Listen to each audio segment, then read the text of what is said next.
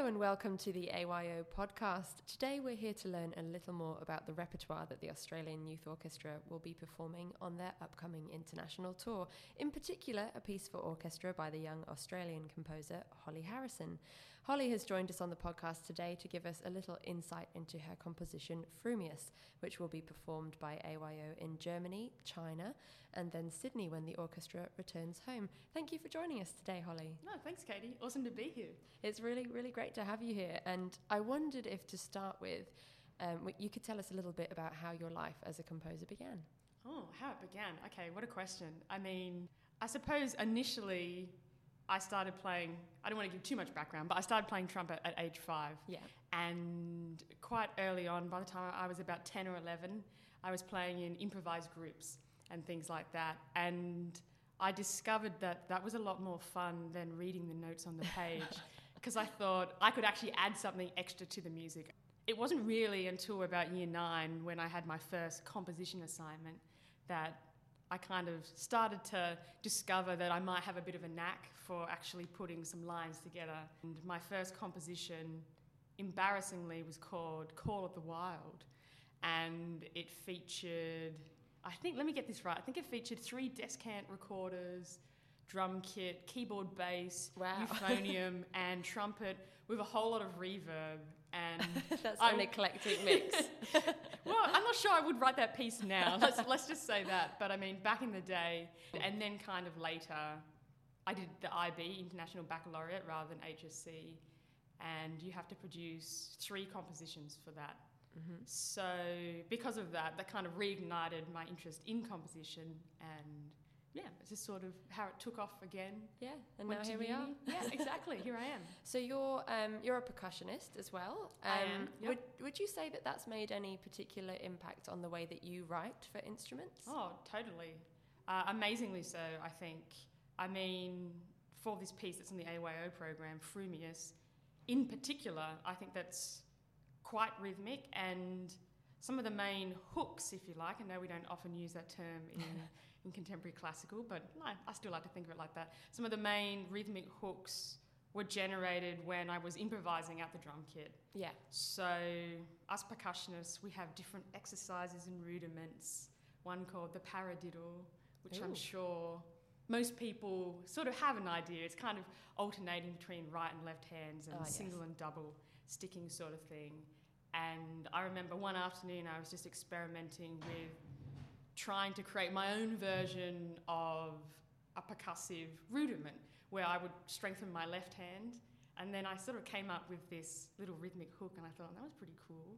And I went away. Too cool to be an exercise. Well, yeah, exactly. And it was in 5/8, and I thought, okay, this is sort of funky. And I went away and then kind of assigned pitches or notes to that, and then chords to it. Yeah. So yeah, I would say very much my music starts with rhythms to begin with, rather than melody. Yeah, and I kind of like how that might make me a little bit different to some other composers out there. Yeah, it's interesting. When you were first starting out composing, I'd imagine that you were probably present for the majority of performances of your work. And can you describe what it's like when your music suddenly starts heading out into the world without you? Ooh, what a question. I mean, it sounds like a strange thing to say, but sometimes it's nice not to be there. I mean, and it's really awesome to then hear back from people overseas to hear, like this went well, or like we had a great reception, those sorts of things. I do love being in the audience though. I mean, I've certainly, so for example, earlier this year, I went across to Miami to hear a work of mine, and it was awesome to be there in the audience, but at the same time, I feel quite anxious, kind of waiting for different things to happen, waiting for different entry points. And I guess really it's not until you go to sleep that night that you realise that actually your body's quite tense. Yeah. Like it's really quite a stressful, like a good stressful experience, but also sort of racked with anxiety. And so do you think that stems from perhaps it being exposed to a brand new audience? What's that like? It does stem from that. I mean, you never really know what the reception will be. I mean, I guess on the flip side of that, maybe that's not important. I don't know. Maybe that's a little too philosophical. But I mean, I try my best to create music that I want to hear, and I hope that by doing that and being, and I know it's a cliche, but true to myself, that will resonate with other people, Yeah. I hope. So your work of Frumius will be performed at the Sydney Opera House. Have any of your works been performed there before? I have. Just very recently, I'm composer in residence at MLC School in Burwood. So for their biennial opera house concerts, that they have one every 2 years, Wow. I wrote a little piece for 5 of the elite players in the school. Wow, that's great. So that was a bit of fun. Wow. Yeah, second time in only a handful of months. So I must admit, it's quite That's exciting. great. Yeah. Why do you think the Sydney Opera House is such a special place for Australian musicians? First and foremost, internationally, people think of the architecture of the Sydney Opera House as being something that defines not just Sydney, but I think Australia as well. And I think it has enormous history there. I mean, of course, SSO are a resident there. All those sorts of different kind of cultural elements that come into play, I think. Yeah. And of course, we have renowned international artists. It's often one of their first stops, not necessarily just in the classical world, but also now increasingly so in the pop world as well, and jazz. Yeah, of course. So let's talk a little more about Frumius. The title, as you've said, is a Lewis Carroll reference. Yeah, it is. Could you tell us a little bit more about that? Ooh, okay. I always find this a little bit tricky to talk about. Just because, well, I mean, it's about nonsense, right? And in fact, my doctoral thesis was called The Logic of Nonsense. So whenever I say that out loud, I think, oh no, what's the other person's reaction? It just sounds like a little bit silly, and I guess that it is. So, okay, how to explain. So Frumius itself, the word, let's start with that. So that's a portmanteau word which Lewis Carroll coined, which is a combination of the two words furious and fuming.